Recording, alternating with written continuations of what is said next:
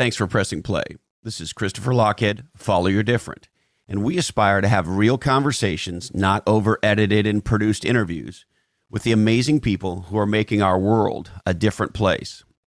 And recently we've been conducting a survey of our listeners. If you want to participate, go to lochhead.com/survey, and this is your chance to tell us what you think. And I am reading every single one of them.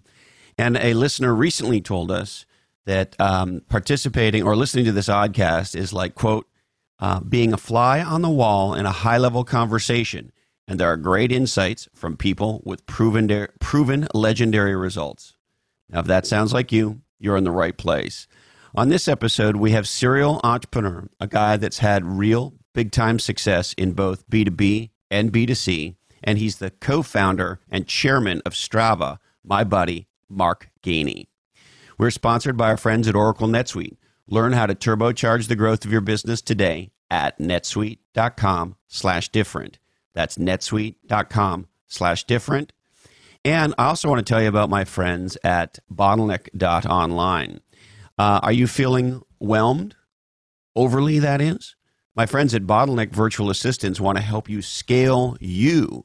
So if NetSuite's about scaling your business, Bottleneck's about scaling you with the power of a virtual assistant.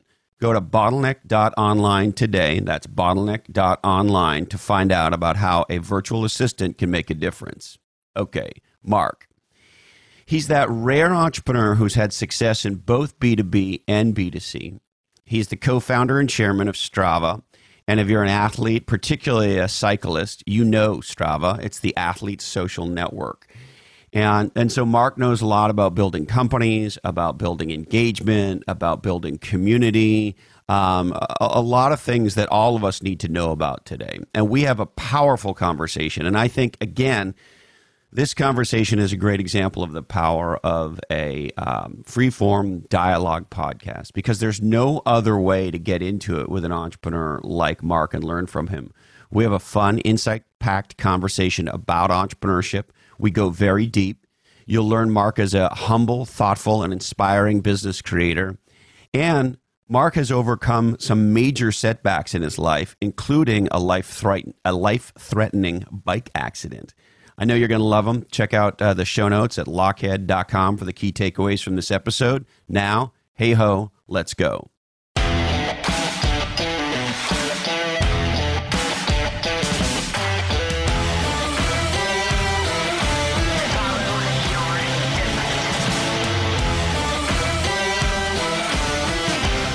One of Strava's great ironies, here we serve the world cyclists, and I'm probably one of the worst ones on the planet. But are you in the Guinness Book of World Records for being the worst cyclist of all time? They've been in touch. They're trying to verify that. Yeah, no, and at least on the road, that would be the case. I think I've been put in the hospital twice by cars, and then the accident you're referring to was my own fault. And you're right, I took a spill back in Memorial Day of 2001. In fact, wow, was that long ago? 18 years. I took a spill. Where were you when it happened? So, we're talking here from Northern California. I was up at the top of a road called Page Mill, way up near Skyline, just starting my descent after a beautiful ride to the coast. I was 10 days away from Ironman Utah. So I was in a big training mode and all excited about this upcoming race. And, Christopher, the short thing is I hit a pothole. I never saw it, but I hit a hole in the road, and just unfortunately the way that I fell just caused a whole lot of damage, particularly to my left arm. So they airlifted me to Stanford. They brought a helicopter up and took me down, and then 11 surgeries later, I was back on the road, or at least actually. I don't ride on the road as much these days, but I will ride on the road to get to dirt. So I'm back on my mountain bike, and I'm back skiing and back doing all the things I want to. But it took a while. How many surgeries again, Mark? 11 surgeries on my arm. Wow. Yeah. And so there was not a car or any other vehicle involved? You just hit a pothole? It was my own fault. Yeah, I never saw it, but and I really don't know for sure what it was, but I believe it was a pothole, and unfortunately, the way that I fell and then slid, I just did some unusual damage to my arm that took a long time to repair. Yeah, and you were going downhill down Page Mill from Skyline. I was, although I wasn't even in a particularly steep section. I was right at the top. I was underneath a canopy of trees. I think, ironically, the problem that happened to me, not that people care, but after being out in the sunlight for a long stretch there, I just underneath some trees there at the very top of Page Mill Road, and the light changed, and you get these shadows, and I probably was getting a little too comfortable. I realized that I was 15, 20 minutes from home, and your mind sometimes turns off. It's happened to me. It's happened to me a couple times. I had a ski accident actually just a few years ago where I unfortunately shattered my tibia, and it was the same thing where I'd been on this great run with a bunch of buddies doing some pretty hard stuff, and then we were 30 seconds from the chair. I was shifting into a different mode, and next thing I knew, I was tumbling like a rag doll, and I left my tibia in a bunch of pieces. So is it one of those where you like catch an inside edge on a lazy turn and all of a sudden you're crushing yourself or something along those lines? Yeah, it was. It was a funny edge on some funky snow and picking up some speed, and I know exactly where my head was, which was, okay, where are my boys? What time is lunch? Can I catch one more run? And I wasn't paying attention, and the next thing I knew, I was paying the price. It's funny too. It's the same thing in surfing. It's not when you're surfing on your outer edge in Indonesia or Fiji on some wave that maybe you shouldn't be on, particularly if you're me. Yeah. It's never that wave that you get crushed on. I mean, I have had incidents in waves like that are spooky, but the ones you really get hurt on are, ankle to knee high and you just fall funny or whatever it is. And like, it's just, and what I've learned with skiing and now with surfing, I used to think, leave feeling like you had one more good run in you or one more good wave in you. And now I think it's leave thinking you have three more good waves in you. Yes. Yeah, you're spot on. It's funny. I've got these twin boys now, Jake and Charlie, and they're my skiing compadres. They're my surfing compadres. We can talk all day long about these two sports, but we always will refer to the fact of, second to last run. You guys ready for the second to last run of the day? And it's just, it is absolutely Murphy's Law. As long as we're doing second to last run, everything's good, but never, ever are we going for just one more. Yes. Yeah. Yeah. It's just funny how that works. So how many times have you been in the hospital for a self-inflicted wound, so to speak? Oh, goodness. Well, I mean, the running joke used to be that we had a stenciled parking space at Stanford Medical Center. I mean, I've had 18 surgeries over the course of my 51-year life. So and if I then add other reasons that I've been into the hospital, boy, I hate to admit, Christopher, I mean, there's probably another dozen times. I mean, yeah, my middle name could easily be Klutz. It's or Evil Knievel, Mark Knievel, Gainey. But the Evil Knievel was like, he was jumping the Grand Canyon. Going back to your earlier point, my accidents happen at some of the most obscure and just unusual times. Yeah. Well, hey, just for the record, Mr. Gainey, I'm really glad you haven't killed yourself, and I really hope you stop trying. Yeah, no, nobody's dying anytime soon, but it is a testament to, I will also, you get back in the saddle. You learn, and it's like you said, okay, now I can have three more good runs. Live to play another day. And so you're back on the bike, you're back skiing, you're back surfing. That's right. Oh yeah. It's mission critical to my sanity. It's I think that's the balance. As much as I know that I take a risk every time I go out there, the idea of not doing that is what would kill me. It's funny when I don't know if you have this, when I go through periods in my life for whatever reason, whether it's I'm coming back from an injury or, there have been times in the last couple of years I've gotten into a real flow with the podcast or writing. And for whatever reason, I just, my level of physical activity goes from where I like it to some meaningful drop off or, maybe you're traveling, whatever it is. And you go 2 or 3 weeks or, like I had a knee injury at the beginning of this year. And for the first 3 months of the year, I just really wasn't myself physically. And for a couple of weeks, it's sort of okay. But like for me, after about 2 weeks of a big drop off in my physical activity, I kind of become a person I don't like as much. Absolutely. Oh yeah, it sneaks up on you. It's but it can be, and it can be very infectious. I mentioned my boys earlier. They'll notice it. They'll start to, Dad, have you worked out lately?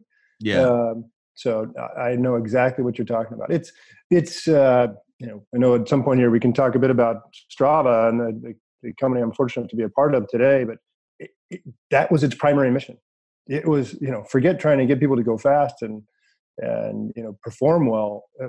Michael and I both realized we're just better people when we're able to have activity and some way to sweat, hopefully once a day. Yeah, hopefully once a day. It's interesting. A while back, we had Professor Scott Galloway on from Stern, NYU Stern. He's a big damn deal now on social media, and he's got his second book is called The Algebra of Happiness.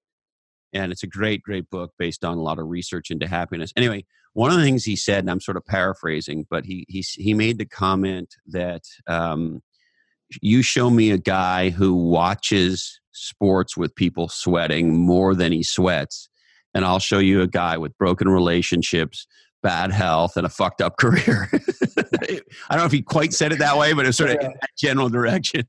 Yeah. There's the fan and there's the participant, and you have to be very careful which side of that equation you end up on too often. Well, and I love being a fan. Yeah, we all do, right? But and I love drinking California IPAs on the couch, watching go Warriors playoffs, or exactly. Yeah. But there is a limit to that. So maybe let's go to Strava. One of the things I find fascinating about your career. You typically don't see entrepreneurs in our world, in the tech world, go from a big B2B success like you had in Kana, and then years later, and maybe I'm not thinking about it right, you'll tell me, but Strava feels much more like a B2C play than a B2B play. Maybe it's a little bit of, you'll tell me, but and so it's just interesting to see you go from Kana, where you were selling email and communications technology, to major corporations. Did incredibly well doing that, and then switch to this more consumer-oriented, lifestyle, athletic platform in Strava. So maybe share some of that with me, Mark. What's that been like for you? Sure. Yeah, no, you are spot on, and it was intentional, for better or worse. And there are probably days when Michael and I, my co-founder, we I don't know that we'd ever say we regret it, but there are challenges kind of making that shift. But it was intentional. It goes back to so the official start date of Strava is 2009 now, 10 years ago. But if you actually go back to its origins, it dates back to the summer of 2006. Michael and I had, so in fact, let me go even further back to give people some context. So I refer to Michael. He's my co-founder. He's been my best friend for 30 plus years. And we met in college together on the crew team. We were rowers and formed a bond there that has now gone on for decades. He and I graduated. He graduated in 88. I graduated in 1990. And as early as 1995, Christopher, we had a business plan that was, for all intents and purposes, Strava. It was called Kana Sports at the time, and it was this concept that we wanted to create a virtual locker room. And what had happened was the two of us had graduated, and after this amazing experience in the Newell Boathouse, and this experience for 3 or 4 years of rowing together, there was just this huge void that we had in our life that we couldn't figure out how to replace with professional careers, things like that. Michael had gone off; he got his PhD at Stanford. At Northwestern, but was teaching at Stanford at the time, and I was starting a career. Sounds like a real bum with a PhD from Northwestern teaching at Stanford. Must be mentally challenged. He's the one that should be on the podcast. There's no question. Michael, there's many reasons why he's still my best friend, but one of them is, you hold on to very bright people like that in your life. So he's got a big CPU in his cranium, does he not? Oh yeah, no question about it. And then, but a heart to go with it, which is what's more important. So back to your question, yeah, we had these roots. So we've had this concept in the back of our minds, and I can bore you with the story around how Kana Sports basically morphed into Kana Communications, the enterprise business that you mentioned. And we had a great time building that. No regrets, because it did sort of evolve pretty rapidly into something. What was the final outcome at Kana? Remind me, Mark. You know, so we took Kana public in late 1999. I left the company in the middle of 2000 after we'd hired a new CEO and so forth, and I was moving on to a different chapter in my life. Did you sell before the crash, Mark? You know, well, as you and I will both know, you and I'm assuming you're a little bit like me, which is you would like 2 minutes with your broker in March of 2000 back in your life. Just 2 minutes. And we would have, even before that, would have negotiated some different lockup restrictions and things like that. You know, good news, bad news. I mean, was I able to sell at the peak of the market and maximize my returns? No, not anywhere close.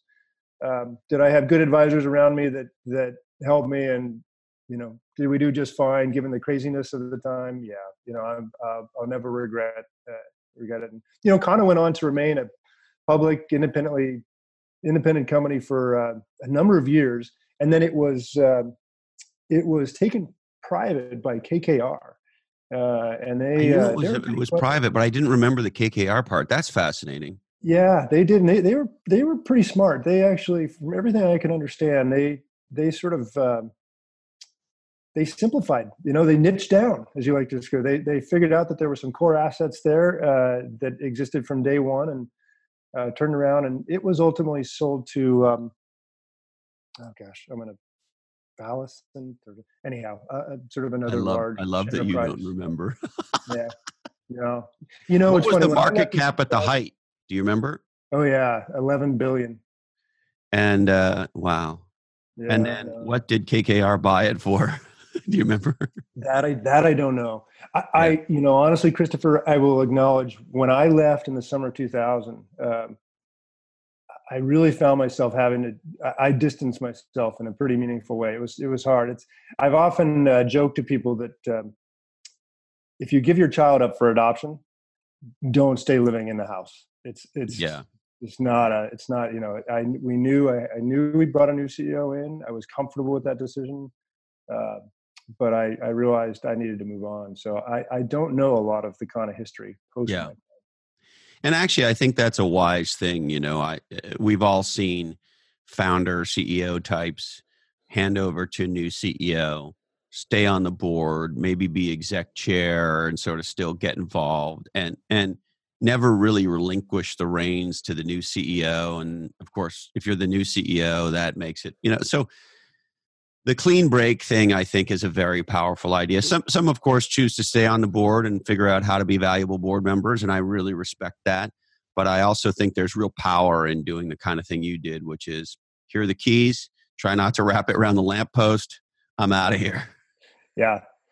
Yeah, it's, well, I'm playing out both strategies, so we'll see which one works best, because in Strava, probably to James's frustration at times, who's our new CEO there, I'm still engaged with that company. So how recently did you hand over the CEO keys at Strava?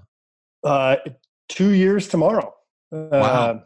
Yeah. And so it's so interesting, right? B2B in one case, you know, obviously public, so you have all that experience, but hand over the keys and leave. B2C in Strava's case, hand over the keys and, hey, I'm going to stick around like a fart in the elevator here for a while. Yeah.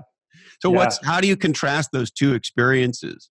Yeah. So I think you're right. Let's go back to your question around why B2C. So the thing that happened in summer of 2006, Michael and I sat down together knowing, frankly, we were still too young to just be sitting on boards. And, you know, we often joke, or I joke that sitting on boards is a bit like eating junk food. It tastes really good in the moment, but it just wasn't satisfying enough. It just wasn't the thing that was floating our boat. And so he and I committed, hey, we're going to go start something again. And that moment was important for a couple of reasons. One was One was when we started to sit and just think about the companies that we admired.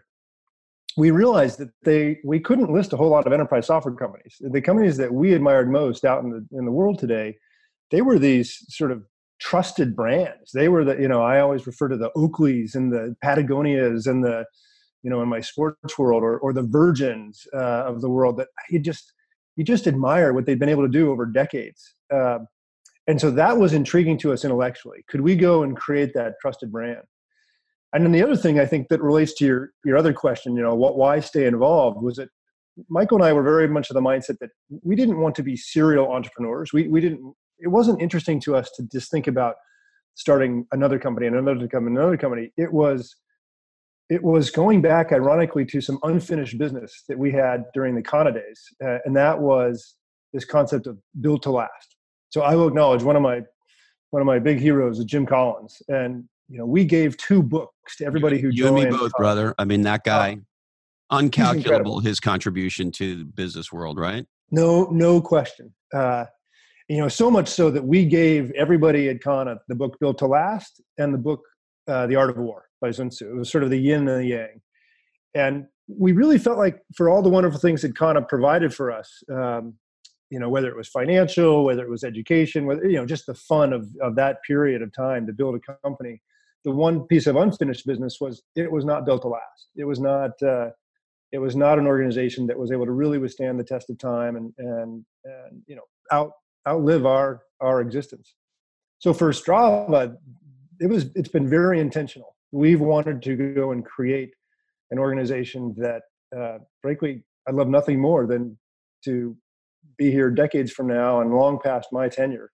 And so that's, to answer your question, James, when he took the role, he understood that Michael and I, as co-founders, can recognize where our lanes need to be, sort of what our responsibilities and what we need to accept we can't be involved in. And we're still learning that as we evolve, but that he needed to understand, hey, we're going to be involved here. And if done right, it's a wonderful working relationship. It's a way to take the best of everything we have and put it together. So maybe let's dig into that. If I was a younger entrepreneur founder, and sort of thinking about a CEO transition like the one that you've done now twice, with 2 completely different approaches. What are the key learnings about, what would you tell me about how to have a successful CEO transition in either scenario, one where you're staying or one where you're leaving? Yeah. So I think that there are some big differences between these 2. Let me start with where the differences are, and then we can get into sort of how to manage it. In the case of Kana, and you'll remember this period of time, we used to refer to the acronym GBF, Get Big Fast. I mean, everything was just on everything was hyperspeed. And that included sort of these executive changes. So the context of that CEO change that took place in the 99 timeframe was as follows. Kana was under significant pressure. We had acquisition offers. It was clear that some very large organizations were beginning to kind of point their guns at us and our business. We felt as an organization that we still had more to do and that just selling the business wasn't the right choice. And so that led to conversations with Goldman Sachs and others to take the company public, even though we were still a very immature organization. And so there was a decision at that point that, boy, we need to bring some public company experience to the table. So there were some very tactical things that were going on. And what started as a board discussion around how do we reshape the board, just through serendipity, turned into an executive decision, because there was a gentleman, his name was Michael McCloskey, and he was an entrepreneur in residence at Benchmark Capital, which is one of our lead investors at the time. And what started as hey, would you consider joining our board, turned into, well, you're looking for a new CEO role. Title isn't relevant to me. I don't, that's not a problem. Hey, would you consider coming in and thinking about that? So a very long story short, there was a very short courtship. We brought Michael in. He was the quote unquote seasoned executive with all kinds of public company experience. And, he'd been a CFO for some other great companies and so forth. So just, a series of changes. We literally filed our S1 as we were hiring him. And so what did I learn? Well, what I learned was that courtship is really, really important. What took place in a matter of weeks, and just the things I've learned around referencing, the things I've learned around what the short version of how I would describe what then happened was oil and water. Michael and I were not of the same mindset, sort of how we thought about just the importance of certain things culturally in a business and how we'd manage. Now, I fully recognized that I had given up the keys, as you mentioned, to the car, but I was trying to also stay engaged. I was still president and chairman of the organization and was looking for a role, was asking him, how can I be of help? And I think Michael was, McCloskey, I think he wasn't sure. He wasn't comfortable. He didn't know what a role would be. And so that was, in the same way that I talk about hyperspeed, I probably quickly came to the decision that, boy, life is too short here. I've accepted my position as sort of the ex-CEO, going back to that phrase I said earlier, let's get out of the house.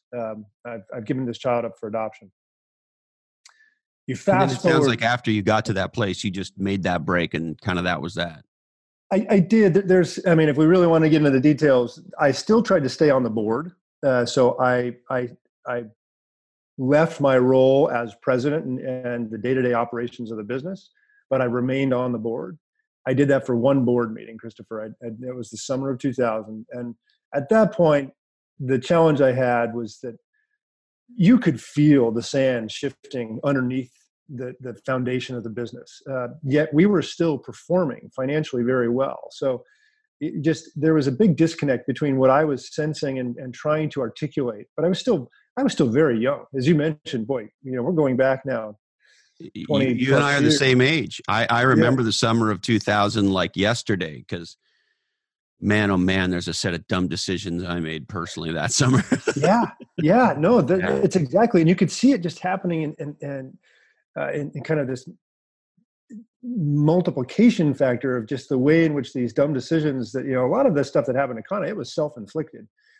But so I survived one board meeting and just realized in some ways I knew too much. I knew what was going on internally. It wasn't necessarily being articulated well at the board. There were some personal things. Lisa and I at the time we'd been trying unsuccessfully to have kids for 3 years. And, it was time. So you're right. I made a clean break. I left the organization under very good terms, but, moved on. And as we talked about earlier, Kana did just fine. The other thing about that's interesting, I'm curious your take on this. Many of us, particularly sort of type A, entrepreneurial-oriented people, whether we realize it or not, certainly been true for me, is you can trick yourself in your head that, the organization needs me, right? Oh, yeah. And there's this great saying. The first time I heard it was from Israeli friends, a Hebrew saying. I'm not sure where it came from originally, but the saying is, the graveyards are full of indispensable men. Yes. And in some ways, it's terrifying on a kind of identity level, but in other ways, it's a little freeing to realize that, like, 6 to 12 weeks after you're gone, most people sort of forget who you were, because the truth is they get on with their lives, right? It's sort of, hey, if I'm the CMO at Kana, or I'm a developer, and our founder CEO is gone, but like, I got a job to do, man. I got to put feet on my family, as George Bush said, and I got to get on with my life. Yeah. It's funny. We mentioned Collins earlier, and I recently pulled out another one of his great books, The Good to Great, and he starts right there, right at the beginning. He talks about this whole notion of, I think he refers to as level 5 leadership. And what does he say? It's like humility. What are these great humility and will, right? Those are the two characteristics that they have. But you're exactly right. Humility, the definition of just recognizing that your value isn't what you think it is. And that's right. It was good for me to get that early on, be humbled a bit from a number of factors. It's also a humbling thing to look at your sort of financial picture and see that your stock, in your case, Kana, is worth all this money, and we were in the bubble and all that, and it's easy to trick yourself into thinking, well, this is what I'm quote unquote worth, and then in the space of less than a year to be worth some meaningfully tiny percentage of the number that you saw on the paper 9, 10, 12 months earlier is like, it is a mind fuck, isn't it? Oh, I mean, no you don't have question. to be a money oriented person to get a mind fuck about that. Yeah. No, you're absolutely right. I think probably the only saving grace or sort of silver lining there was that, uh, we'd had nothing to begin with. And again, people also, I always remind people, in the case of Kana, like people would often refer to, oh, well, you were there, during the bubble and so forth. And it's like, let me explain something. When we did our first round of venture capital, Michael and I were out banging on doors. Here I am in my mid-20s, zero experience building a company, zero management experience, nothing to warrant anybody giving us capital. And so we sold 40% of that business for $700,000. And we were excited about it. Like, people are like, how could you do that? It's like, because it was speed over greed. Like we had to fund this business. We could see there was an opportunity. So, that's my first point is like, look, and we were very happy. I'm also the first one to point out that I would do it again, knowing what I know, because hey, it's all about how big a pie can you make, and don't worry about your slice. But the old 60% of something's better than 100% of nothing, right? You got it. And I think too many entrepreneurs get wrapped around the axle around their percentage ownership, and they're counting their pennies too early. So for Lisa and I, it was funny. I'll never forget. Probably the best day we ever had was even before we went public, where there was for all intents and purposes, there was like a mini version of a secondary that took place at Kana before going public. And I forget. I think, we probably had a check for a few $100,000 that it was that to me was probably the highlight. Forget the millions and what we were worth on paper and so forth. The idea that we could do that and for the first time in our lives, not think month to month. It was worth it. Yeah, it's a big change when you go from struggling to that first, check of meaningful size, right? It's a mind blower. It really, there's somewhere, Christopher, even going back and preparing for this talk you and I are having, there was somewhere where you'd written about sort of, was it vertical income versus horizontal, or vertical wealth versus horizontal? And for me, it was this lesson in horizontal. It's like, I can go and try to earn a paycheck all day long, but frankly, let's go build value. Let's go figure out how to increase the value of something that I own. And that's been indispensable as I've gone forward in life. This is something I don't know why we don't teach in school, right? And I'm sure you've heard this expression, which is give a person a paycheck and you're going to ruin their lives, right? This distinction between horizontal and vertical, that is to say, if your whole paradigm is, in order for me to make money, I must work, right? Like I talk to a lot of people who are going solo. They're becoming solopreneurs, right? And they're like, how much should I charge an hour? I said, look, do whatever you want to do, but I think charging by hour is absolutely insane. I think you should charge for value. Yeah. But this whole thing about horizontal income, right? This idea that you're making money while laying down. Yes. Yes, I love it. The rent checks are coming in. You're clipping those coupons, and you could be on your mountain bike, and there's checks coming in. That's right. It's and any number of places you can do it. Whether it's I'm fascinated by how people do it in areas like real estate, and in some ways it was. I think Michael and I both recognize we're going to be software entrepreneurs. That is sort of where our network is and so forth. But the idea of doing something of meaning and creating value in the consumer space, that was interesting. Let's do it different there. And that's to your exact point. Yeah, it can be done lots of different ways. And so if I go back to this CEO transition thing, just to put a bow on it. So obviously you've done the opposite at Strava as to what you did at Kana in terms of you're no longer CEO of Strava, but you're still actively engaged in the business. And so what have you learned in this CEO transition as you've stayed on? And, again, what advice would you give to a founder CEO going through a similar thing where they're wanting to transition, but also wanting to stay on and create a partnership with this new CEO? Yeah. So a couple of things come to mind. One was just the process we went through to even bring James onto the team. So as I mentioned, sort of if Kana was hyperspeed, this one probably took too long. But nonetheless, we were thoughtful and patient about it. It was a 15-month process from the time that we actually signed with a search partner and really began our search. And people think that was this long time, but in fact, there were stages we went through. It took us 6 months to, as a board and as a team, to really meet enough people to even define who would make sense in this organization. What kind of background do we want? And so then there was probably another, about a year of interviewing enough people to really get a sense of culturally, is this someone who's going to understand? Because while they're going to come in and have tremendous impact on the culture, a 10-year-old company is what it is. It's like that's very hard to affect that kind of change. And so we needed someone who could appreciate what Strava had become and how to fit into that, and then accelerate opportunities and change some areas that we all knew required some change. So that's one, is that we took the time and we built a model where that was possible.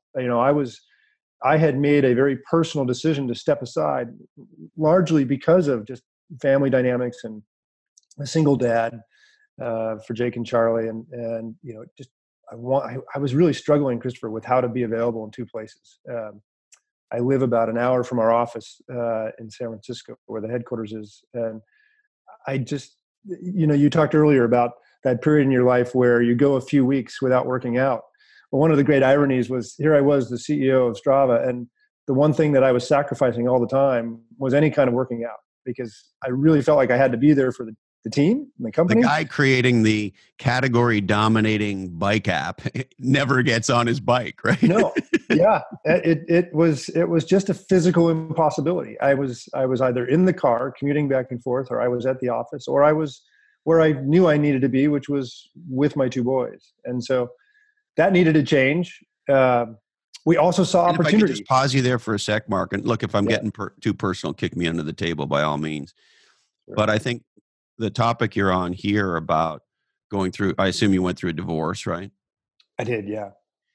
And I've always, let me say it this way, not appreciated this sort of thing about work-life balance, because it sort of creates this context that your work is here and your life is here and they're somehow different, when in point of fact, of course, your life is your life, and there's use cases of Mark, but it's all Mark. And so, you very rarely hear an entrepreneur like yourself talk about going through a divorce transition, particularly, and then coming out the other side, being a single dad and trying to build, you've built an incredibly special company in Strava. And so could you share with me, would you mind, Mark, a little bit about like going through all that change on both personally and professionally at the same time? And I know you have a huge commitment to being a dad, and like, how does all that play out in your head, and how do you manage all that? Sure. Christopher, so I referred to that dark period where you and I probably, under different circumstances, would have stayed in touch and so forth. And there, again, for better or worse, there was this dark cloud that hung over my family in the early 2000s. I had my bicycle accident.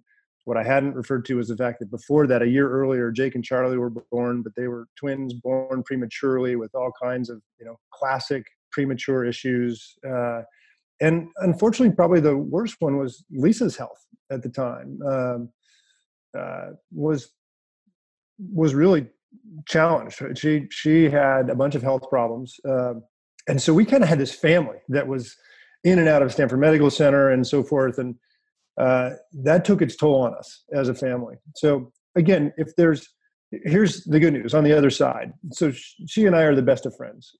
We've raised these boys together now for the last 18 years. We've been divorced for, 14 of those 18 years. We've learned a lot about her health. It's, I'll protect her privacy, but it's chronic. It's something that we've learned how to deal with. And she's done a wonderful job of sort of fighting through that. And, but because of that, her health has required me to be a present dad, to be in something that I wanted, and I was fortunate to grow up with. And so that's the first thing, is that she and I were always able to put Jake and Charlie first. We were able to always explain to them and to ourselves, hey, we were a family. It just happened to be constructed a little bit differently. And we have these two homes, and We live very close to each other. All those things that you kind of hear in a perfect world that can happen in a divorce, we pulled it off. And I give tremendous kudos to Lisa because um, uh, she, again, the two of us sort of figured out how to do that. But that took time. I mean, so when I refer to that period from 2000 to about 2006, we just had to get our health back. We had to stabilize, and I had to focus there. So there wasn't balance. About the best I could do was to sit on these crazy boards. I mean, I was on a public company board in South Korea and startups around here, and I kind of keep my finger on the pulse of what was going on. But I was very focused on just how to stabilize our family structure.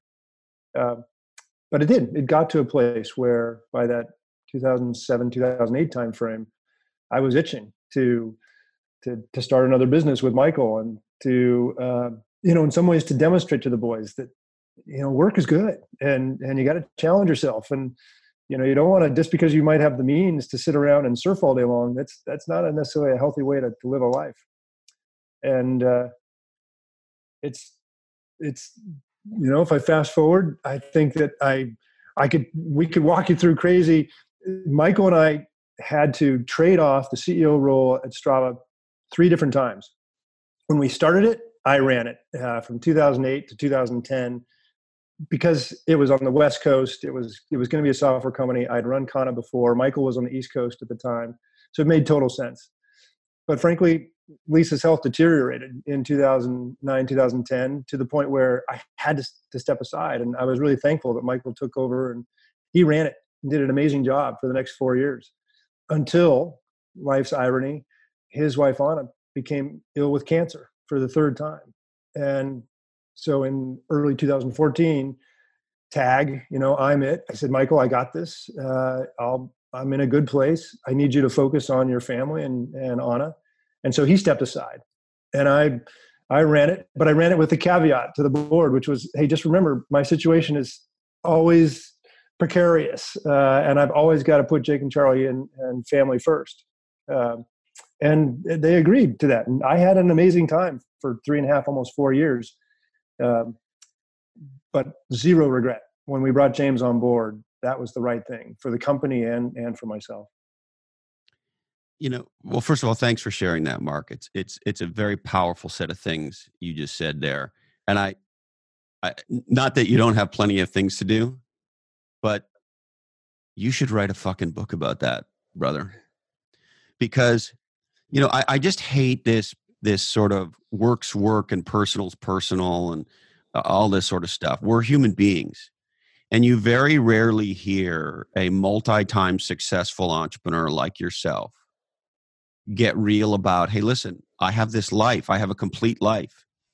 And I have some amazing things in my life. You've had insane success as an entrepreneur and as a company builder. And I consider you a category designer. And you have this huge commitment to being a dad. And you've had huge, challenges with your own physical life and your wife and like all of it, right? And it's so easy for people on the outside to look at a Mark Gainey and go, oh, well, that guy's just fucking awesome and I suck. And that's the problem, right? Mark's got some skill that I don't have right next to his spleen. He has this organ called like awesome entrepreneur, super adventure man guy. And like, I'm just a regular dude. And, for you to get real and talk about, hey, listen, shit goes down in life, right? And you got to step up, and your partnership with Michael and being able to pass the puck back and forth. And these are very real things. And yet things that you almost never hear in the, Fortune magazine glamour, profile piece, right? Well, I appreciate that, Christopher. Yeah, I do agree. It's only when you get to sit down with, friends, mentors, and so forth with a beer that you realize that what looked like up and to the right and so simple and so fast couldn't be farther from the truth. There were, 17 different sort of unexpected hurdles and obstacles. And, I used to say back in this is going to date myself again, but in those early 2000s when things were dark, the line that was classic for me was, look, at least I'm not in Baghdad. And I think we just, the phrase that often gets referred to inside Strava and used to even in Kana was the 3 Ps. You got to have patience, you got to have persistence, but you also have to have perspective. I think that's the problem that happens so much, is that we just lose perspective in our sort of battle to build the next category killing opportunity, or to sort of create that wealth for everybody who's involved and so forth. It's like you got to maintain perspective, and that's, if I've got one skill that I can bring to the table, it's probably that. It's like, look, I'm gonna look at things in a pretty balanced way, and there's always somebody who's got it way better than I do, but there's also somebody who also has it much worse than I do. And this is also why this comparison game is crazy, right? It's a hole I think we can all fall into. It's certainly one that I have fallen into, and it's an easy stick to beat yourself with if you feel like, in whatever domain, whether it's an athletic domain, whether it's a business domain or a family domain, whatever it is, where you can say, I'm not where I'm supposed to be. And then you compare yourself to others and you're like, why is so-and-so here and I'm fucking over here and I can't even see where they are. And all that I know certainly I've gotten in times wrapped up in that stuff. And it really is a rat hole, isn't it? Oh yeah. And it's you have to have faith that what you think you're seeing from that person who's just got it amazingly good, that is a false premise. I forget who wrote, but that the metaphor, the image I always have in my mind is that the beautiful little cottage that's off in the woods, and you see the smoke coming out of it, and the first impression is, oh, it must be the perfect family that lives there. And it's like, you actually don't want to know what's going on behind that door and why there's smoke coming out of the chimney. It's just, everybody's got a hardship, everybody's got some challenge, and it comes back to then let's work together on this stuff. And that's a martial arts mantra, to get back to your humility point earlier, that says you will either be humble in life or humbled by life. Yeah. That's perfect. And so just maybe sort of put a bow on this new CEO or newer CEO transition over the last couple of years, how you've been able to find a role for yourself and Michael with the new CEO in a way that was different than what went down at Kana, where you lasted one board meeting. So the phrase I would use here is that just acknowledge that change is constant. So, and what I mean by that in terms of this situation, James and I had one relationship when he first came on board. It was very sort of transitional. He and I were attached at the hip. There was a 3 to 6 month process where he did a masterful job of coming in and observing. I continued to be there and be engaged in staff meetings and so forth. And there was a natural period where a lot of interaction. There was then a period where I stepped way back, no reason to have a looming shadow and to allow him to really begin to affect change. And James needed to build his own team. He needed to, there were some things around what we've referred to as velocity that we all wanted to see change. How could we increase sort of some of the speed at which we were bringing software to market, and different things that we knew we wanted to improve. And so there was a period there where I don't want to say I disappeared, but just let him do his thing. Yeah, big step back. And then and I think we've moved into this next chapter where trying to understand I hesitate. We often call it a partnership between the three of us. I sometimes, I'm sort of saying this for the first time in a podcast, I haven't really talked to James about this, but I worry about that word because I don't know that we have to be partners. We're not equal in this process. That's never the intent. But just a healthy working relationship where can we all be having the most positive influence, affecting value in the most positive way. And so that's it just evolves. So, I'll give you an example. Where are we today? I would put sort of my responsibilities in 2 basic categories. There is a very specific board responsibility that I take much more seriously today than I frankly even used to. I think that good functional. Are you obviously you're on the board? Are you the chair as well, or how does that part work? Yeah, I am the chair today. We've because historically the chair and CEO were the same thing, I think we're still learning sort of how that should operate. So I think of myself as just one of the independent directors, but we want a highly functioning board. We want to make sure that we're helping lead the company in the way that it should. So I do take that job seriously, and that's an area I put more time into, frankly, recently than I have in the past. And why do you think sort of being super thoughtful about your board is something you're more focused on today than you were, back in maybe the Kana days? Well, probably the simple fact that there's two things. On the negative side, I can see that a board that's not informed and that board at the end of the day carries a lot of responsibility and can frankly have significant impact, both positive and negative. But if they're not informed and they're not, the communication cycles aren't there in an effective way, they can just wreak havoc. And so I saw a little bit of that at Kana, some of the dysfunction that can happen very quickly. Well, and so I think interesting thing, I don't know if you've had this experience. I don't want to say which company, but a company that I was involved with, heading into a board meeting, and I sort of pulled the CFO, excuse me, aside before the board meeting. I knew it was an important board meeting, and I said to him, we'll just call him Jimmy. Said, "Hey, Jimmy, what do you think is the purpose of this board meeting?" And he said, "The purpose of this board meeting is to get it over with." Yeah. And he said, "Look, we have some shit to get done. We don't need to board in the way. And so they're like mushrooms. Feed them shit and keep them in the dark, and let's get this done." And I remember thinking, and this guy was, this was earlier in my career. This guy was much more senior than me. But I just remember thinking, Jimmy, that's bullshit. There's something wrong in this company if that's the CFO's attitude towards the board. But there are companies who have that attitude, right? Oh, yeah.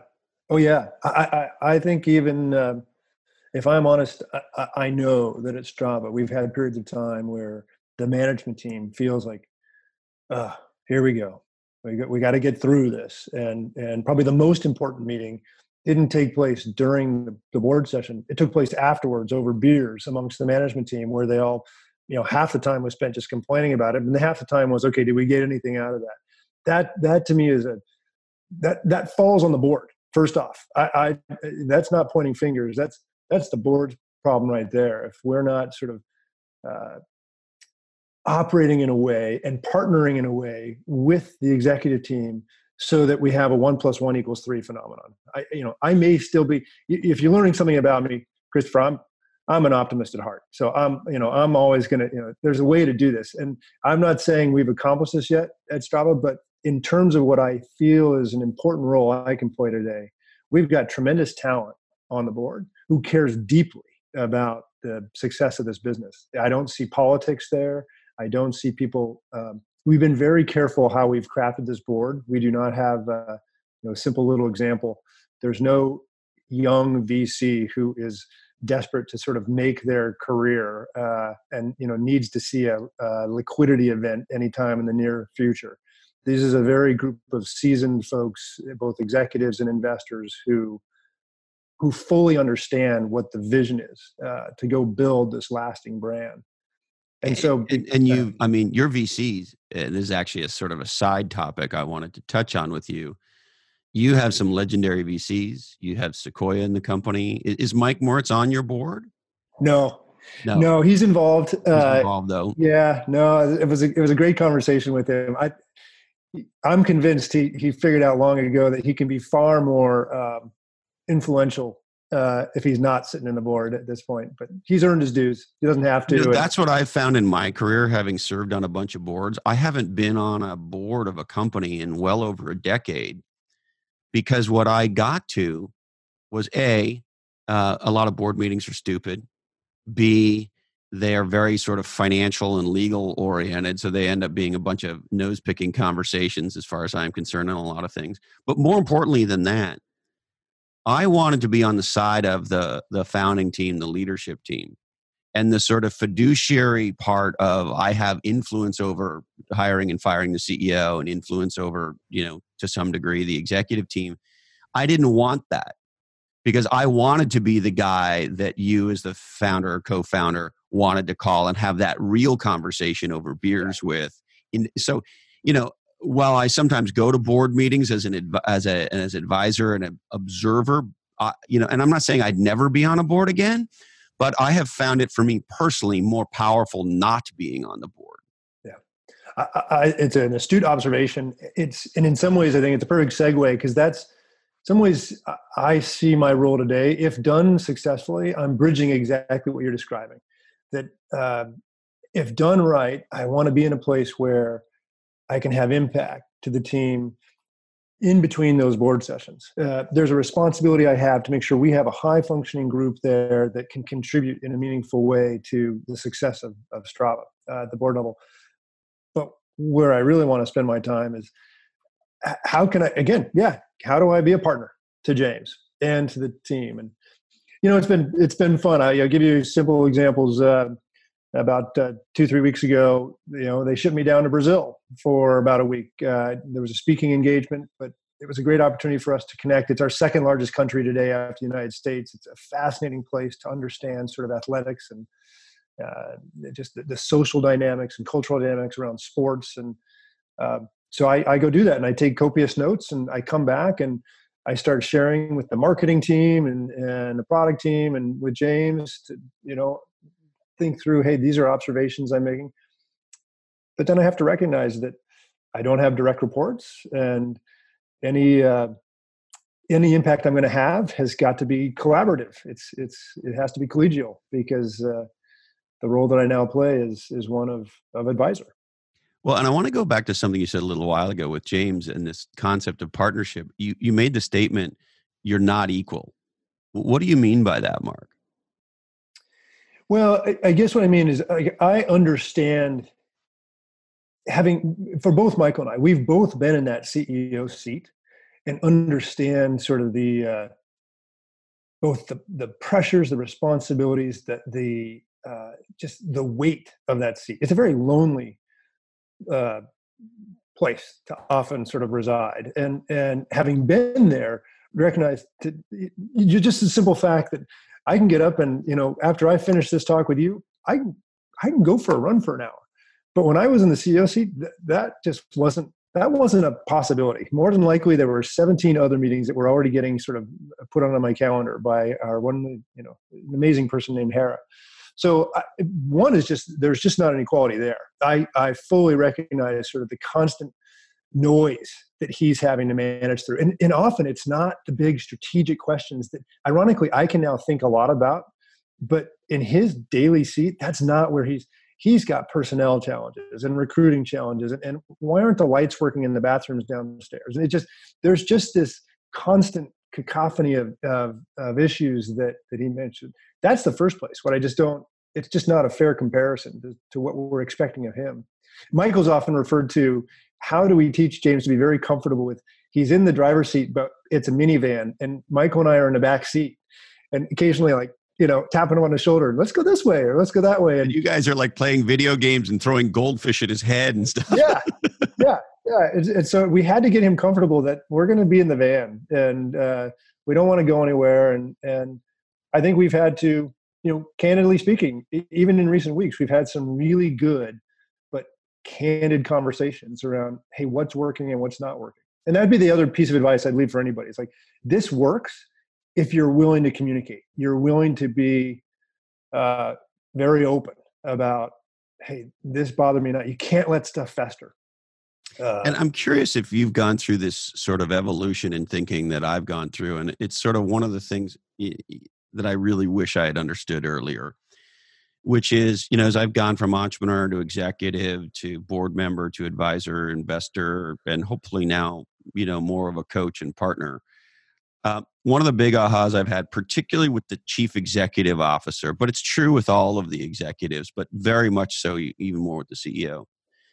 I think, Mark, job number one for me is never be a problem.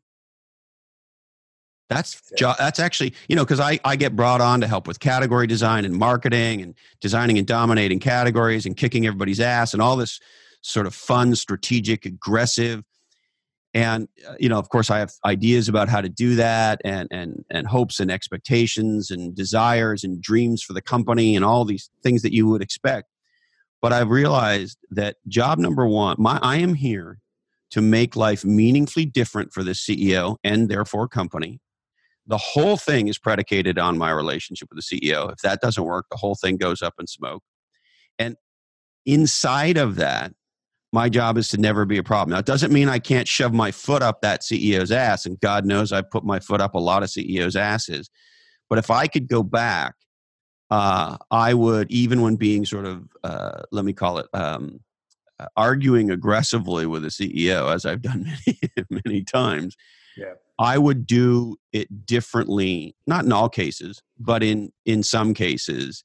And, I think about the companies that I work with today, and when I think they are not on track with what we're, quote unquote, supposed to be doing, I'm a lot more, to your point, patient, and I have a lot more perspective, and I ease up a little and just trust the CEO. Because to your point, we're not all equal. The aha is, hey, fuck, I'm not the CEO.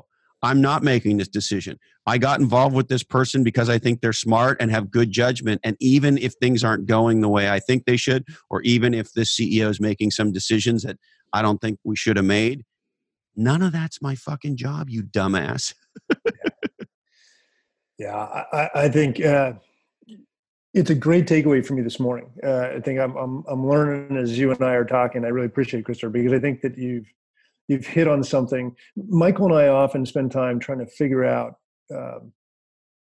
we refer to them as the guardrails.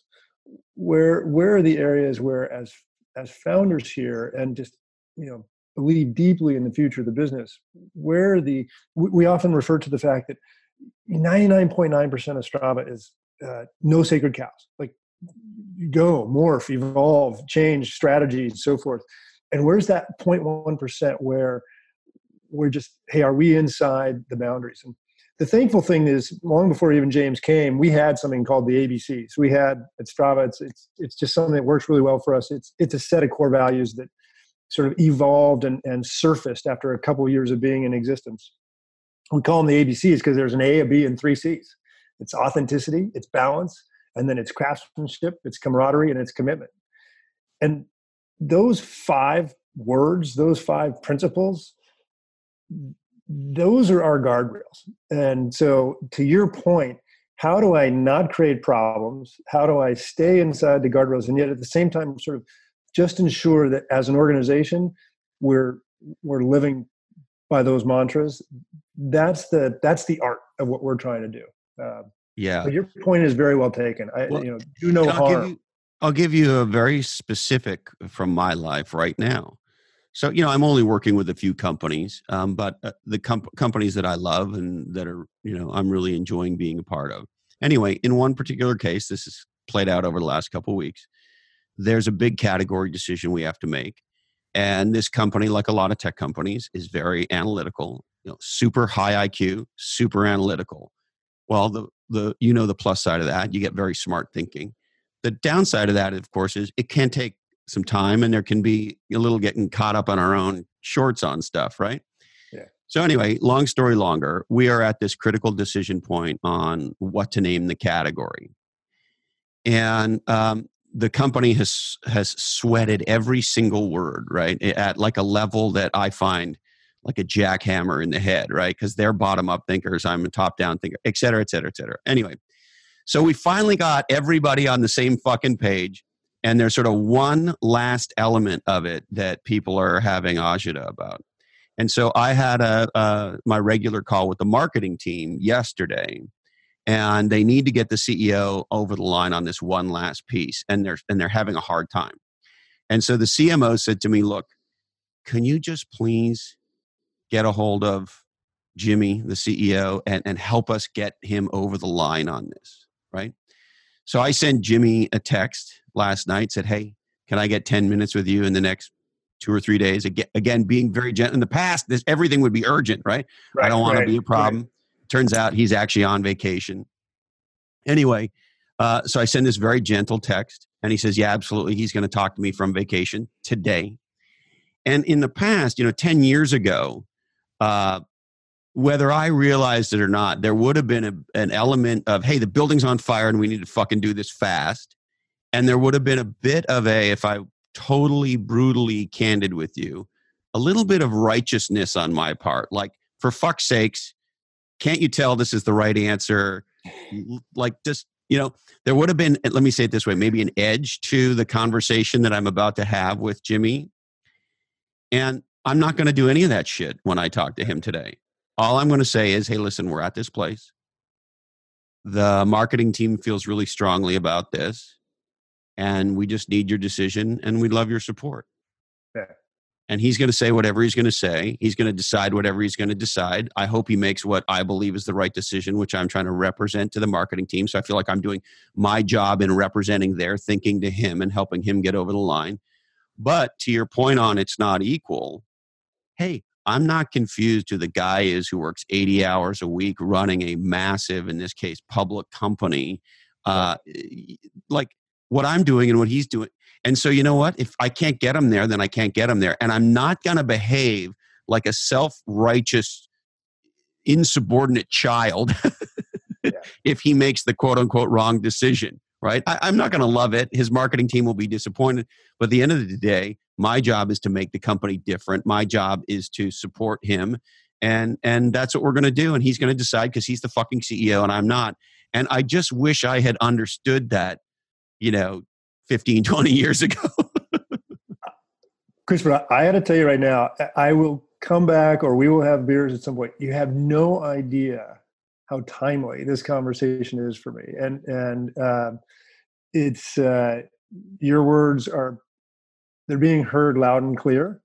And it's again, not to leave you in suspense, sort of what is he referring to, but you're spot on. It's understanding there's a conversation that has to take place. So you have to talk to Jimmy. You know that's important for the sake of the marketing team. And I thought you were going to also go down the path of, the thing that drives me nuts sometimes as an entrepreneur is, and particularly here in Silicon Valley, where we're really good at going deep into the analytics and being data driven at Strava.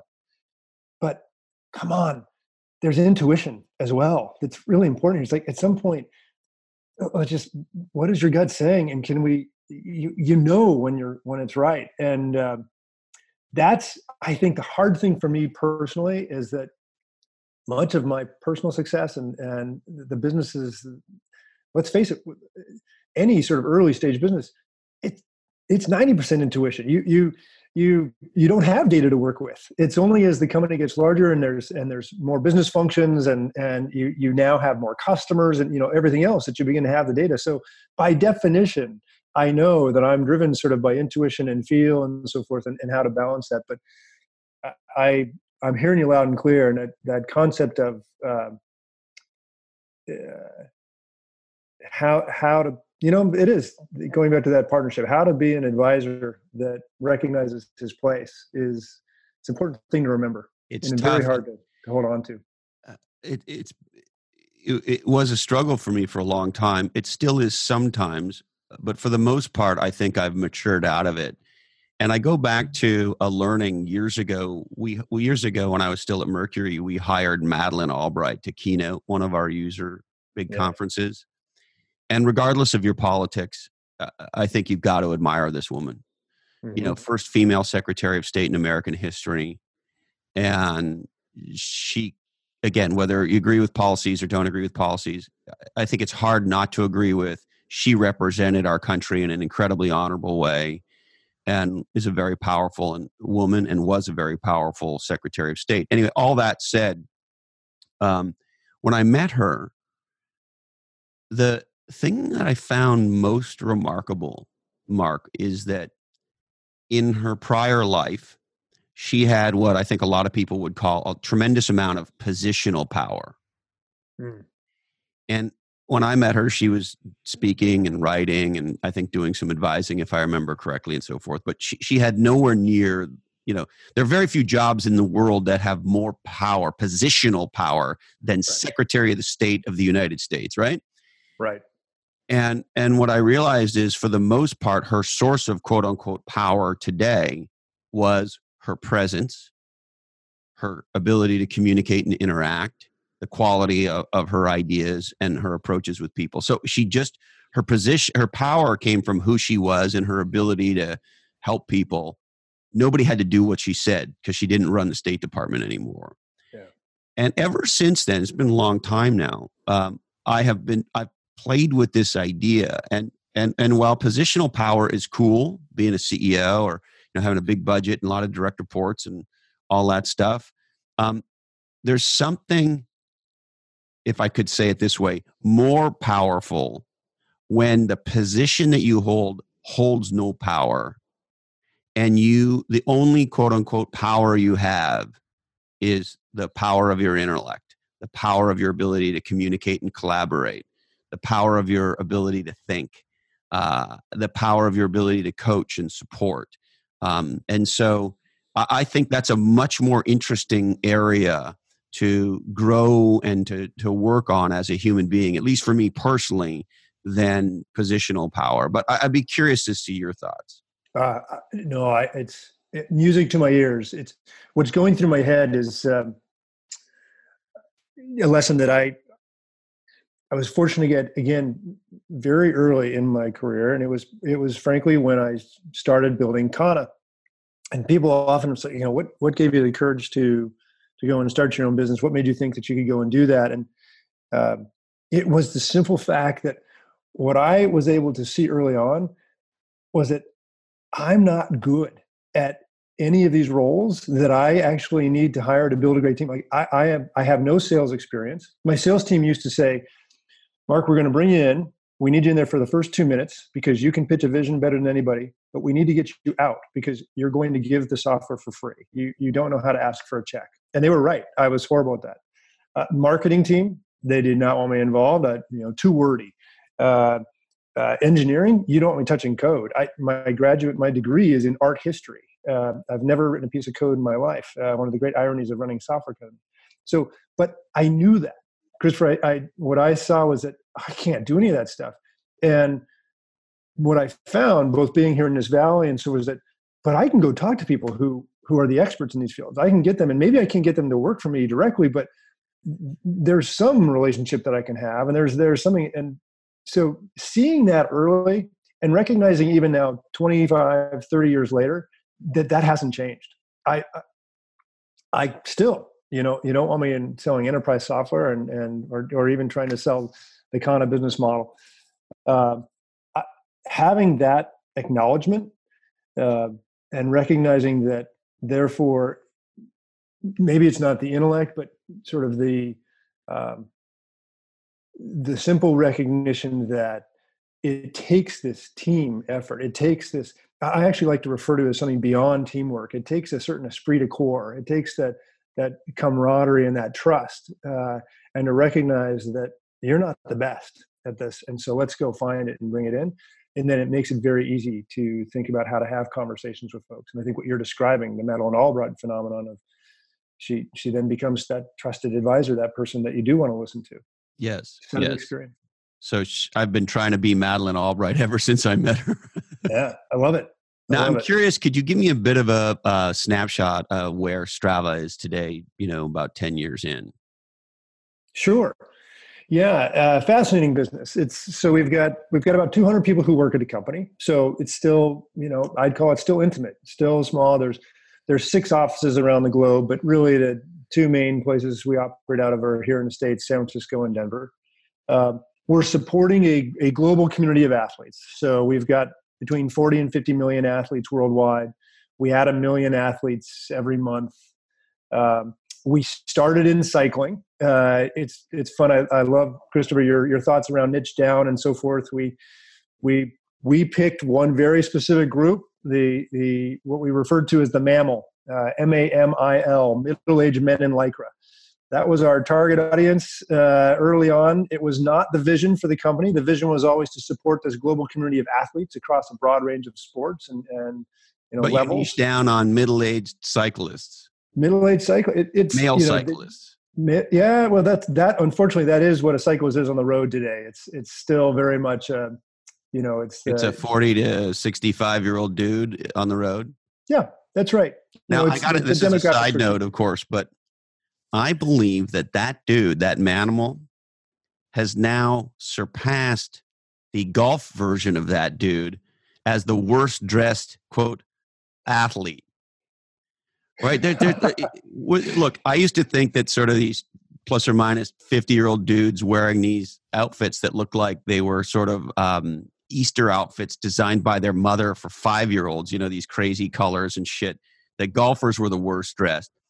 But a 60-year-old dude wearing skin tight pants and a bright orange shirt or whatever. So you're right, but here's the good news. The good news is they're easy to spot. And so if you're looking for a potential customer and you're trying to do some research, I've got a good friend of mine who we call it the Starbucks phenomenon, where if you walk into Starbucks and you're trying to find your core audience, at least in my case, I can look over in the corner and I can quickly identify the 4 dudes you're describing. See those dudes in the horribly tight pants? Yeah, that's right. Way too much Lycra. Look, it worked great for us. But if you fast forward to today,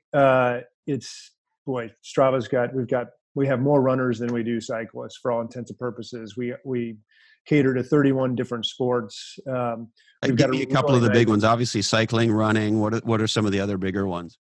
Cycling and running are the big endurance sports are the things that we support really, really well. So cycling, running, swimming, triathlon. But it's fun, if this past winter we saw a huge explosion in people just putting their days on the slopes on Strava. So whether they're skiing, I will hit the water and I'll put my surf session on. It's not that you're analyzing it and you're digging into all these specific details around wave height and time like that. You're just memorializing the fact that you spent a couple hours with friends on the water, and you capture a good photo and you put that in as part of Strava. And that's really the way Strava's evolved. It's really become the home for your athletic life. It's that one place where you can be very much a private citizen on Strava. You can just have it for your own single user mindset and use it to sort of be your digital log. Or you can do what the vast majority of folks do, which is to connect with their tribe, that small group of friends and foes that they love to compete with and trash talk with, and just have fun. And support. And that's the beauty of Strava. So it is that place where we're seeing connections happen every day. Our mission is to motivate. Our mission is to, as I talked to you, Michael and I, when we launched this thing, we were 2 guys in our early 40s who recognized the importance of working out, but found that life got in the way.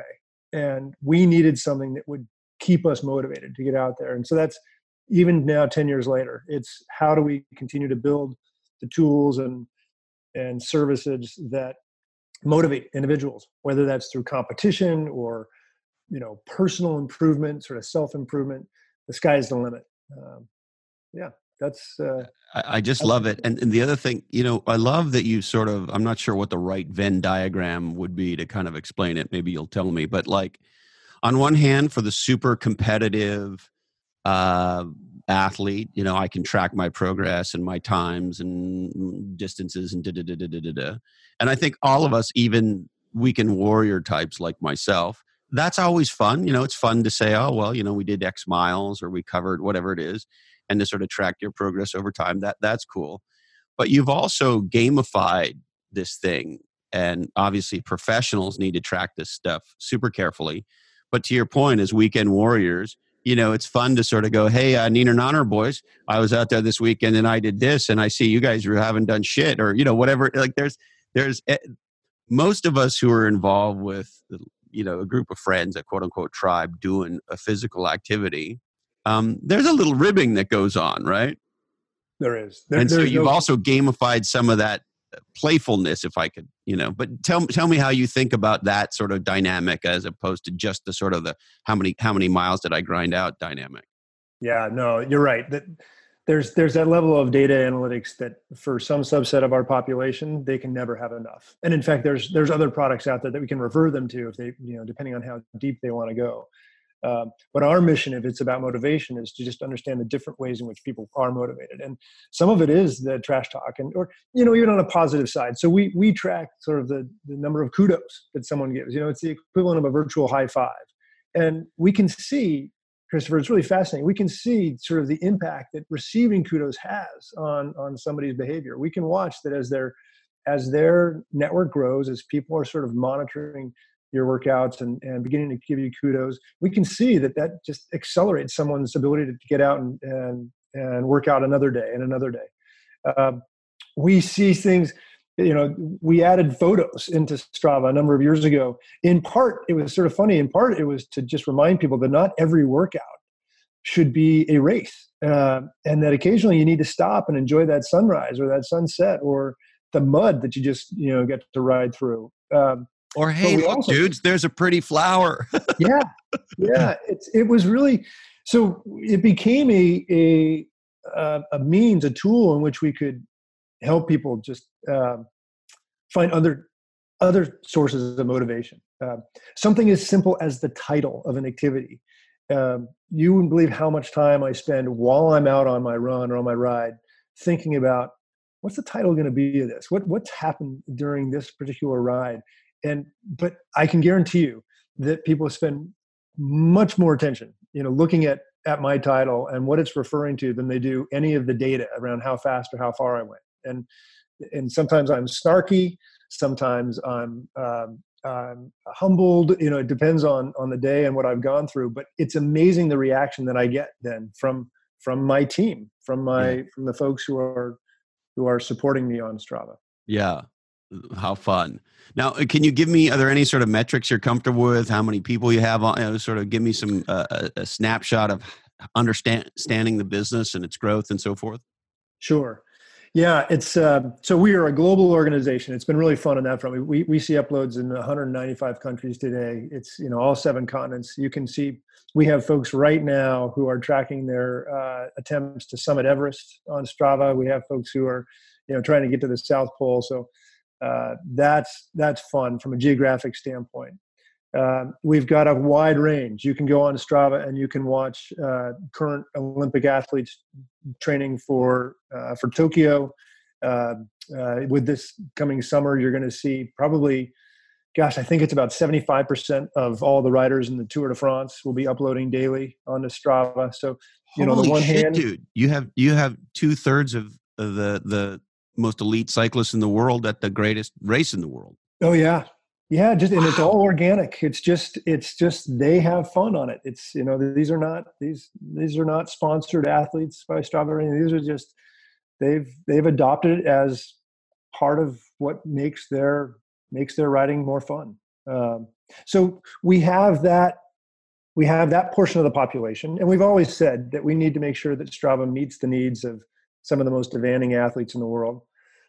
But make no mistake, the vast majority of folks are, frankly, like you and me, and fortunate to get out, maybe 3-4 times a week and recognize that it's important, and they're doing their 5K jog around their home, and they're getting that virtual high five, that kudo from their friends when they upload it. That's the real beauty of Strava, is that's what keeps us going. Yeah. And what does the future of Strava look like if we sort of fast forward? I don't know. You tell me what would be a good point in time, but maybe 5 years out, something like that. Where do you see things? So here's where I'm really excited. The thing that we've been able to dramatically change from when we started to today, that now opens up a new opportunity, is that we have information available to us that wasn't there before. I mean, it took us 8 years to see our first billion activities inside Strava. It took us another. See your first, did you say billion? Billion. So after 8 years? 8 years, we had 1 billion activities. And what do you define as an activity? Oh, anytime somebody uploads.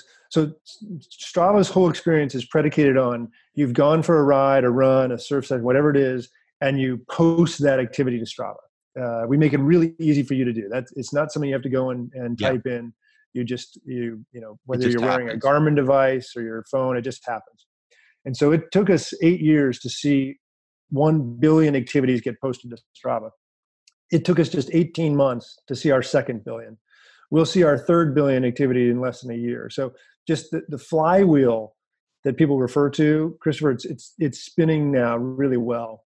And what that affords us is now an opportunity to take that information and really deliver a whole new service to our athletes, where historically we've been kind of the world's record for athletic activities.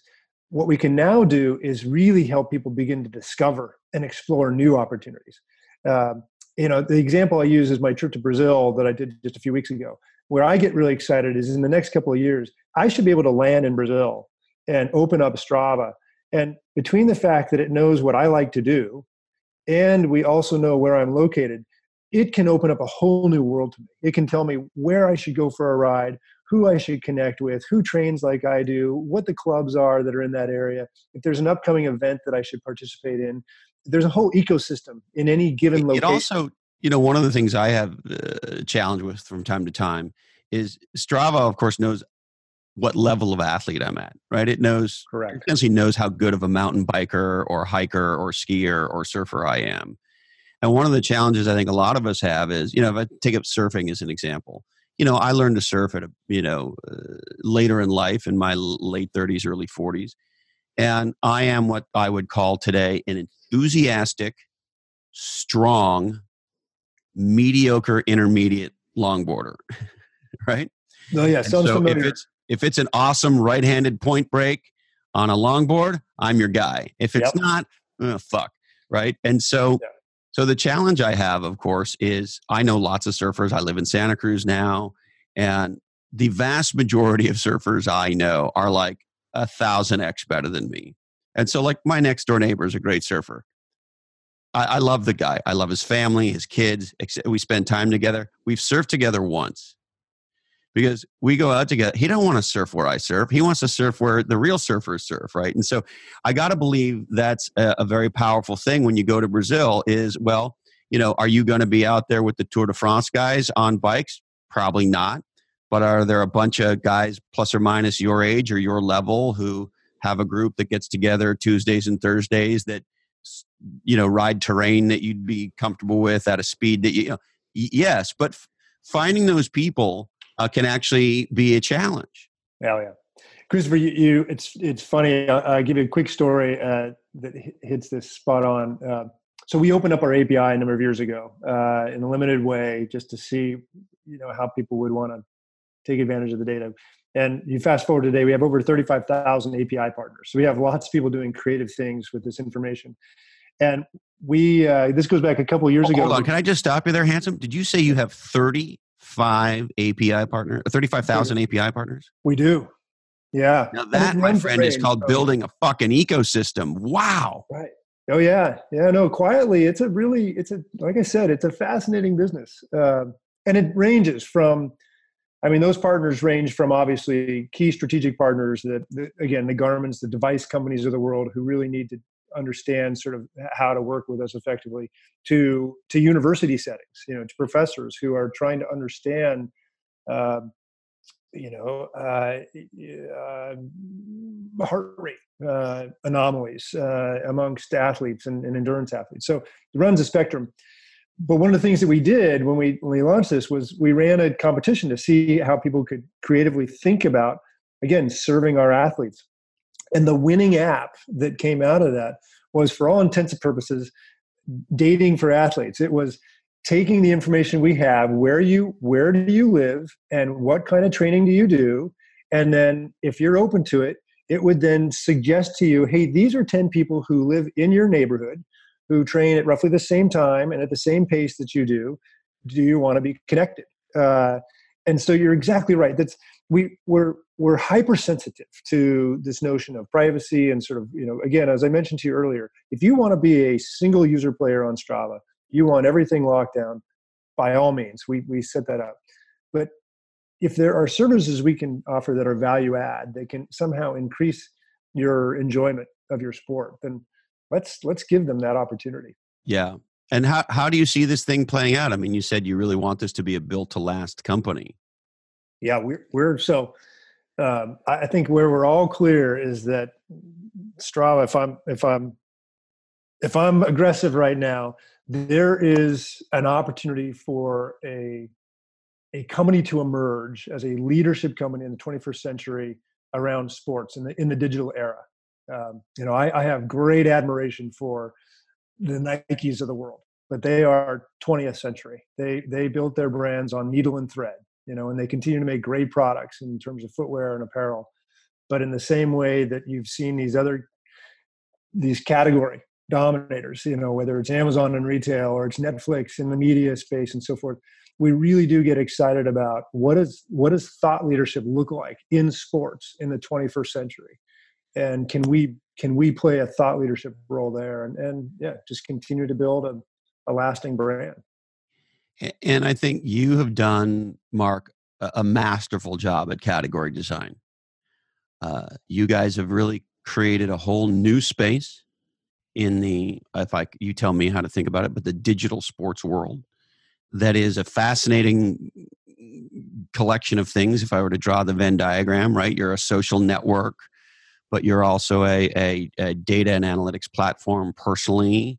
And now you have, shades of Instagram with the photos and shades of stories, and there's a lot of, so it's a bit of a media company, it's a bit of a network, it's absolutely a data analytics company for myself, it's a gamification platform, and it's a lot of, you've taken little bits of various different things and put them together to create a whole new thing. And so I'm just curious, how do you think about designing a category that you can then dominate?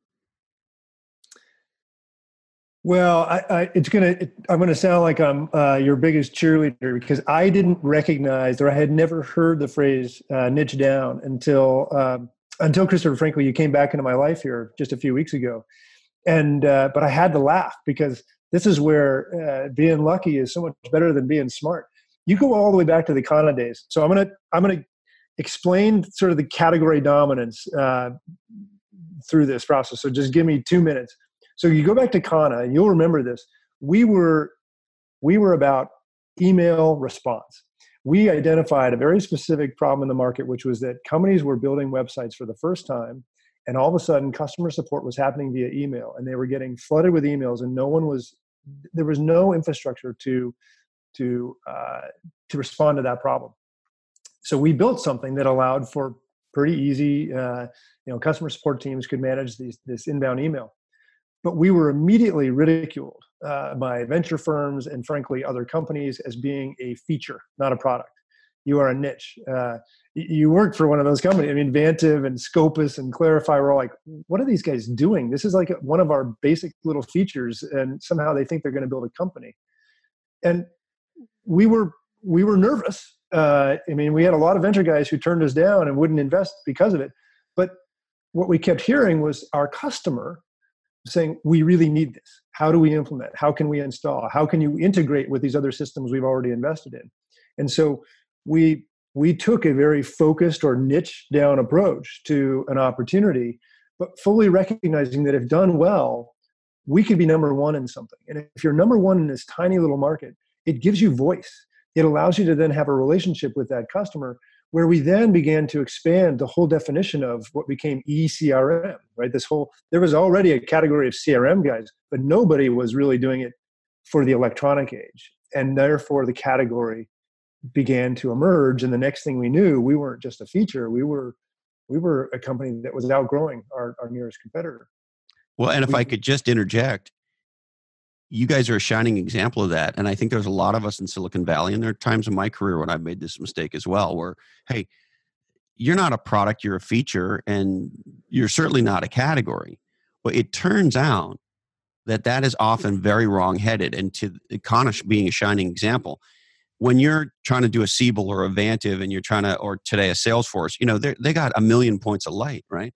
Whereas when you pick this super narrow niche, it's this whole thing of, I would rather matter to 1,000 people than not matter to 100 million people, right? And once you matter to 1,000 people, well, then maybe you matter to 2,000 people, and then you have something. And so I've seen so many legendary entrepreneurs pick off a quote-unquote feature, turn it into a product, and turn that product into a whole new category that sustains a multi-billion-dollar market cap. And, you lived through that.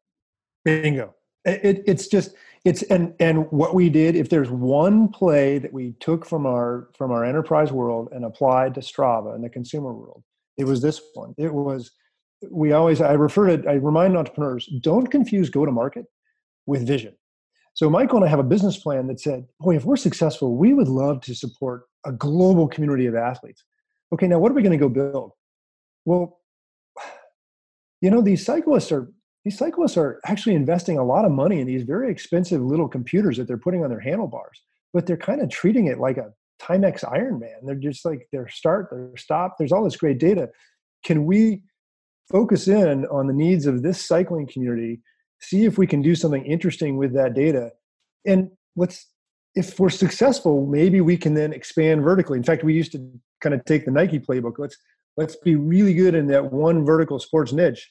And then if successful, we then you have to earn credibility, right? You have to earn the right to then sort of expand. And so our thesis was get the cycling right. And if fortunate, then we can expand out into running and who knows, surfing and so forth. Now we've been humbled along the way. It turns out it's not necessarily just replicate for every sport and do it the same way. And I could spend hours on all the mistakes we made, but we're at least 2 for 2 in recognizing that niching down and being very focused on a very specific audience, ironically, then allowed us the opportunity to find the category and to define it. I think and we're still trying to define it. Candidly, if there's a slight downside to creating something totally new out there, is that you really have to be patient around understanding the business model. And we got a fascinating challenge right now. You asked about the B2C versus the B2B.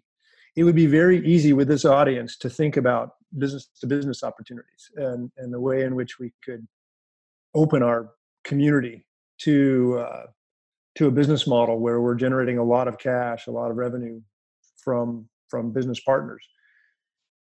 We don't want to risk the relationship we have with our athletes, with our community in the process. Yes. So how do you do that effectively? So, there's some downsides to creating something new, which you just have to be patient and think through that. Now, on that front, there's a lot of talk today about the power of niche networks. There's a lot of talk today about how, and you even see it coming directly from Facebook, that Zuckerberg's vision from a few years back of like connecting the world in this happy thing, that's actually bullshit. That what we want are smaller tribes. The truth is, if you look at the research, most human beings can only have meaningful relationships with about 100 to 150 people. We don't want to, I don't want people from, I don't know fucking where in my feed, because I don't relate to any of that.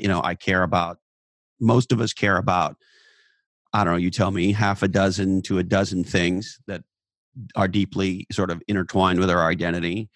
And we have interest in those things and people who are interested in those things, and that's it. And so there's this sort of interesting dichotomy. You see Facebook really trying to focus on groups, but you also see marketers, one of the things I've learned from some of the young gun CMOs that I see is that they build massive communities of interest inside their own niche network, walled garden, whatever you want to call it. Sometimes it's just an email list.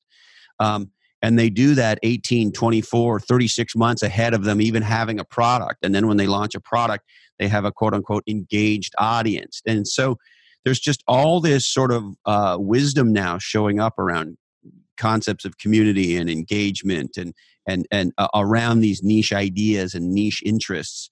And you've been doing this for over a decade. And so what are the big learnings about how do I create a network of highly committed, highly engaged folks? I mean, clearly one of them is focus on the niche, but what would be maybe some of the others? Yeah, this is an interesting one, Christopher, because I've sat and had some pretty ferocious debates with people over the past. And the one debate starts is like, are you sure you want a community, a network as a business? And I always contrast that to, for instance, a great company that we both know that I admire, an Apple. I would argue they have tremendous customers who are loyal, including myself, but I don't consider myself part of the community. We define community at Strava as the simple fact that our members constantly interact with each other. So therein lies the difference. That's one important difference. I get everybody over and over is always asking me, how do we build a community like you did at Strava? How do we, it's like, wait, are you talking about loyal customers, or are you talking about actual community interaction and so forth? So that's one, just make sure that people think through that. Then the second thing I always remind people is that we did not start out by trying to think about how we build this niche network. That was not Strava's intent. Our intent was, can we build a piece of software that is as meaningful to our athlete as their bicycle, as their, because you have to start with a single customer. I still remember customer number one. He's a gentleman here, and I won't put his name out there, but we know who customer number one was. He's still here. He's still on Strava. He's a wonderful friend. But we had to create something that worked for him and him only. If it wasn't of value to him without any of his friends on it, it made no sense. So that single player mode I've referred to a couple of times, it's so critical. It's the idea that somehow you can magically just create a network business. I think it's a dangerous one. Not to say it can't be done, but in our case, having that notion of single player value that gets people in, there's high utility to the experience. It's not just about, hey, my friends are all together here and we're high-fiving each other. There's actual utility to the product. That then afforded us the opportunity to think about other features and benefits inside Strava that came from connecting our athletes. And maybe that's the third point I would make, is that the utility of the network is what is so important. It's actually something James, our CEO, I think does a really good job of articulating, because he often says the value of our community is directly correlated to the utility they're receiving. And the case in point that I'll give you, Strava, because we were focused on cyclists, we learned that they were addicted to climbs. They really loved to go out and go for a ride, and then they wanted to focus on that iconic climb that they would do. And so we first started to figure out, well, how could we auto-identify a climb and show them how they were doing? And so we did that in the software. And then the second thing that the athletes started saying to us, well, this is great, but I'd love to know how I'm doing on the climb compared to my buddies. Can you show me that?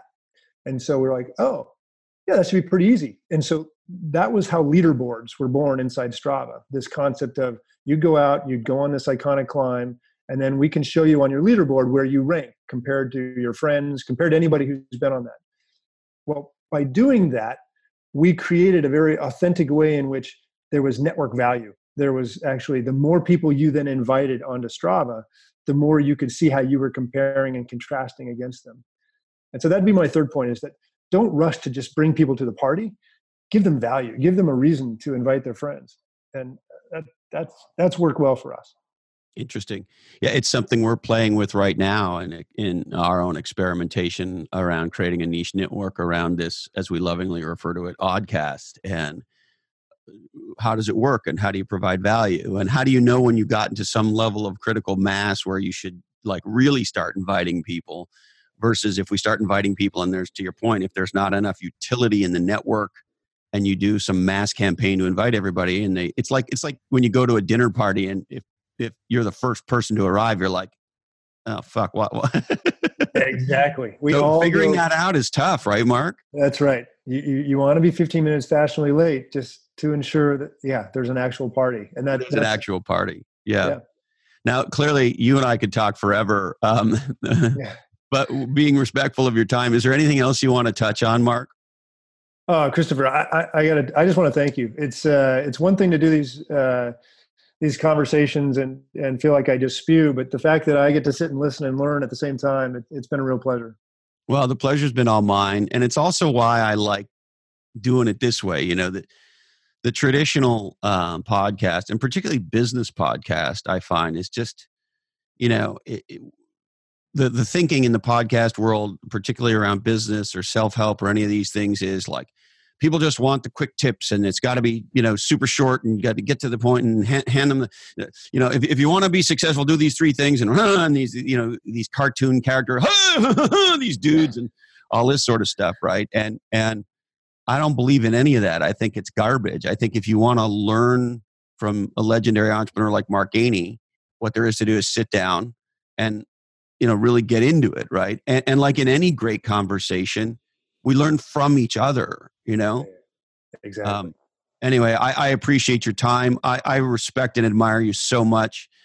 I really appreciate how open and candid you've been about both, your personal life and your business life. I think you have much to teach. I hope you write a book one day, Mark, or maybe if you don't want to write a book, if you want to do a little podcast series. I think, I think guys like you have so much to share from 30 years of living the life that you've led, both as as a dad and as an entrepreneur. I just think you've learned some very powerful things, and your list of accomplishments is massive. And hopefully one day you'll get a chance to write some of it down or be more active in podcasting, because I really appreciate how much you have to share. Christopher, thanks so much. The feeling is mutual. So, and Michael and I have joked a couple times about writing, and then we realized that the book's not done yet. We got 30, 40 more years that we want to keep creating some stuff. But let's figure out a way to do this again. Maybe we do it out on a couple of longboards off the coast there. I would love to do that. If you think surfing with a mediocre longboarder in Santa Cruz sounds like a good idea, I'm your guy. Trust me, you will be coaching me, so that would be great. Well, I'd love to see you come down and visit me anytime. It would be great to get together for a surf and a beer. So you let me know when you want to do that, Mark. You got it. I'll be in touch. Brother. All right. Take care. There he is, the legendary Mark Gainey. And I hope if you enjoyed that episode as much as I did, you would consider sharing it. Just so you know, about 80% of our listeners report that how they heard about this podcast is from a friend. And I want you to know that me and everybody involved here at Follow Your Different deeply, deeply appreciate you sharing this oddcast with your friends. Now, a 225,000 square foot baking facility outside of the Indianapolis airport is not exactly the place you might think of first when you think of innovation in the bakery category and industry. But that's where NetSuite customer Kraft Mark Bakery is. They are a B2B supplier of frozen baked goods, and they launched in 2013. And they've been making a huge mark in the competitive baking industry. Who knew? Kraft Mark needed to ensure from the beginning that they had efficient operations and that they could remain agile to reinvent their business processes. And that's part of why they selected my friends at NetSuite over SAP and Microsoft, because NetSuite allows for a fast implementation time and robust customization and manufacturing capabilities, all with a very low total cost of ownership. Since going live in November 2014, Kraft Mark has run their business on NetSuite, including demand planning, procurement, real-time variance analysis, customized reporting, and mobile warehouse management. NetSuite is the platform for growth for over 18,000 companies. And as a listener to this oddcast, they're offering you a free 1-hour growth review with an expert in your industry. So visit netsuite.com/different. That's netsuite.com/different. And there you'll be able to set up your free 1-hour growth review. Because if you don't know your numbers, you don't know your business. And with NetSuite, you'll always know. All right. We would like to thank the incredible Mark Gainey, co-founder of Strava, STRAVA.com. Check him out. You're going to love it. Play Bigger, How Pirates, Dreamers, and Innovators Create and Dominate Markets. This is the instant classic. That is my first book, written with 3 other super smart guys. Check it out wherever you get legendary books. Play Bigger. GrowWire.com. It's what entrepreneurs are reading today on the internet. Great stories of innovation, a great podcast, a great YouTube channel. Check out GrowWire.com. Now, do you, like me, live in beautiful Santa Cruz, California? Is it time to take your fitness to the next level? Then why not start training like it matters with my friends at Paradigm Sport. That's ParadigmSport.com. And if you want to, if you're a young person looking to break into the business world, it's time to crash your career. Go to crash.co/different to learn how you can do that. Crash.co/different, where you learn how to crash your career and start strong. And a podcast I want to tell you about that I love. My friend Eric Hunley is the host of the Unstructured Podcast. And if you like free-form dialogue, you're going to love this podcast. Check out Unstructured with Eric Hunley wherever you get legendary podcasts. All right, this oddcast is the sole property of the Lockheed Oddcast Network, and we'd love it that you're here, and we need to tell you that all rights do remain perturbed. We must warn you that clearly this oddcast is created in a studio that does contain nuts. Please teach entrepreneurship. Don't be lame. Get out of the passing lane. Listen to the Ramones. Thank you, Dandy Candy. Love you, Mom and Dad. And hey, Colin, this oddcast really ties the room together, doesn't it? Today, our deepest apologies go out to Elizabeth Holmes, founder of Theranos. Sorry, Lizzie, we just ran out of time for you. That's it, my friends. Thank you so much for investing your life with us. Till we're together again, stay legendary and follow your different.